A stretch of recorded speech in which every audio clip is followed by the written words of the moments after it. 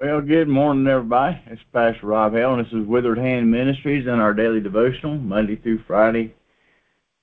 This is February the 15th, 2024, in the year of our Lord, 2024. Amen. I just feel led to say that you were born for such a time as this, that you are fearfully and wonderfully made. The Lord's got a plan for you. He's got something awesome for you. You are unique. There's never made anyone else like you, and there's a unique plan from a unique creator for your unique life. Father God, Lord, I ask you to come now, Lord, and bless us little daily devotional, Father God, as we minister on your word. And we ask you, Father God, that you manifest your Son in me. Manifest your Son across the line here, Father God. And anybody that hears or sees the video, Lord, then we ask you, Lord, that you would infuse your word to them, Father God, and let your Holy Spirit have the free course of the Word of God and the Spirit of God in their life and the lives of people around them, making a difference for the kingdom in Jesus' name. Amen. All right, today's subject on this Thursday is your earthly and heavenly authority. Speaking on this week's subject of staying obedient in spite of injustice. And we started off this week on Sunday morning with the Sunday school lesson about Shadrach, Meshach, and Abednego and their trip to the furnace that was so hot that it burned the guards in that escorted them to the furnace. But they came out without even the smell of smoke on their body.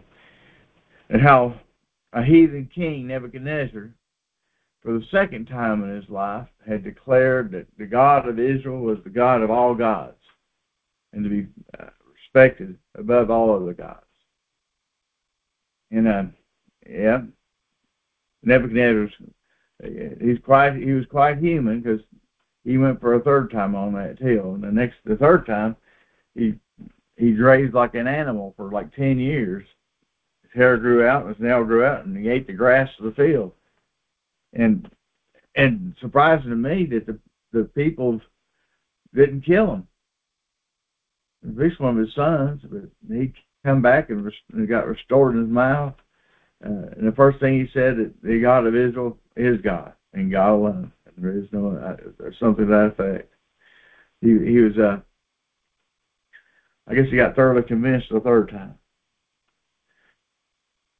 You know, we're hard-headed people, that's for sure. Mankind is. All right, then Pilate therefore took Jesus and scourged him, and the soldiers platted a crown of thorns and put it on his head. And they put on him a purple robe and said, "Hail, King of the Jews!" And they smote him with their hands. Wonder where they got the purple robe at. That was expensive back then.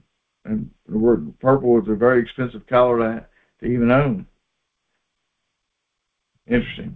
Pilate therefore went forth again, and saith unto them, Behold, I bring him forth to you, that you may know that I find no fault in him.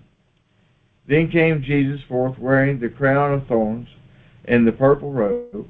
And Pilate saith unto them, Behold the man. The chief priests therefore and officers saw him. They cried out, saying, Crucify him! Crucify him! Pilate saith unto them, Take ye him and crucify him, for I find no fault in him. And the Jews answered him, We have a law, and by our law he ought to die, because he made himself the Son of God. And when Pilate therefore heard that saying, he was more afraid, went again into the judgment hall, and saith unto Jesus, Whence art thou? But Jesus gave him no answer. Then saith Pilate to him, Speakest thou not unto me? Knowest thou not that I have the power to crucify thee, and have the power to release thee?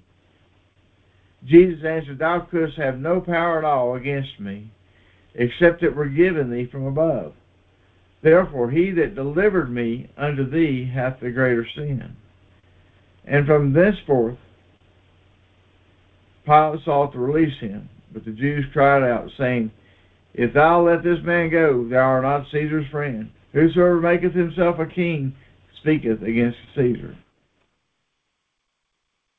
I want an extra verse on that. See what the commentary has to say here. You've got some pretty good stuff in this stuff. All right.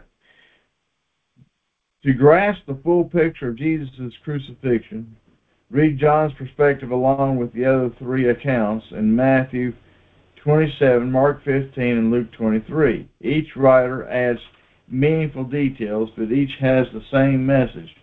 Jesus died on the cross in fulfillment of Old Testament prophecy so that we could be saved from our sins and have eternal life. And that's a fact.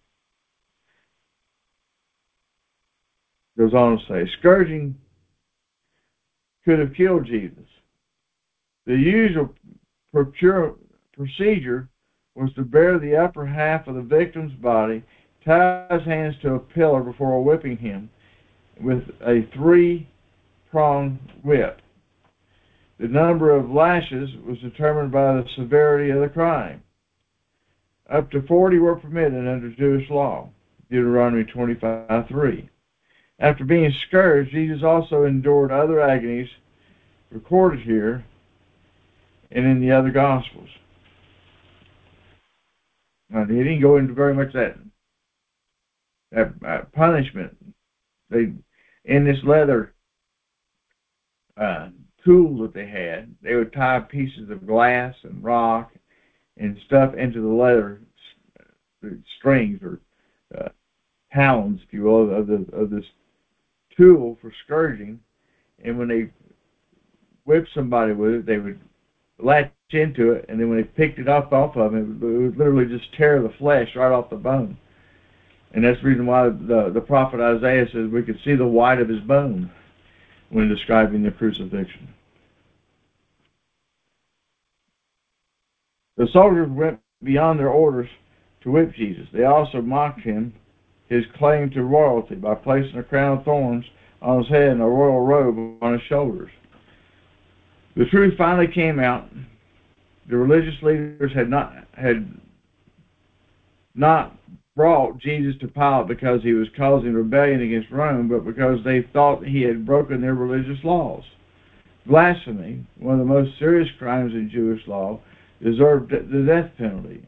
Accusing Jesus of blasphemy would give credibility to their case in the eyes of the Jews. Accusing Jesus of treason would give credibility to their case in the eyes of Rome.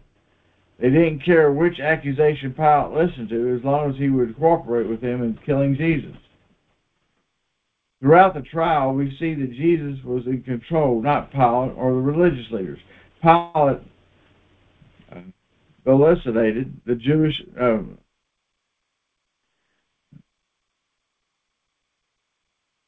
facilitated the Jewish leaders reacted out of hatred and anger, but Jesus remained composed. He knew the truth. He knew God's plan. He knew the reason for his trial. Despite the pressure and persecution, Jesus remained unmoved. It was really Pilate and the religious leaders who were on trial, not Jesus. When you are questioned or ridiculed because of your faith, remember that while you may be on trial before your accusers, they are on trial before God. When Jesus said the man who delivered him to Pilate was guiltier than Pilate, he was not excusing Pilate for reacting to the political pressure placed on him. Pilate was responsible for his decision about Jesus. Caiaphas and the other religious leaders were guilty of a greater sin because they premeditated Jesus' murder.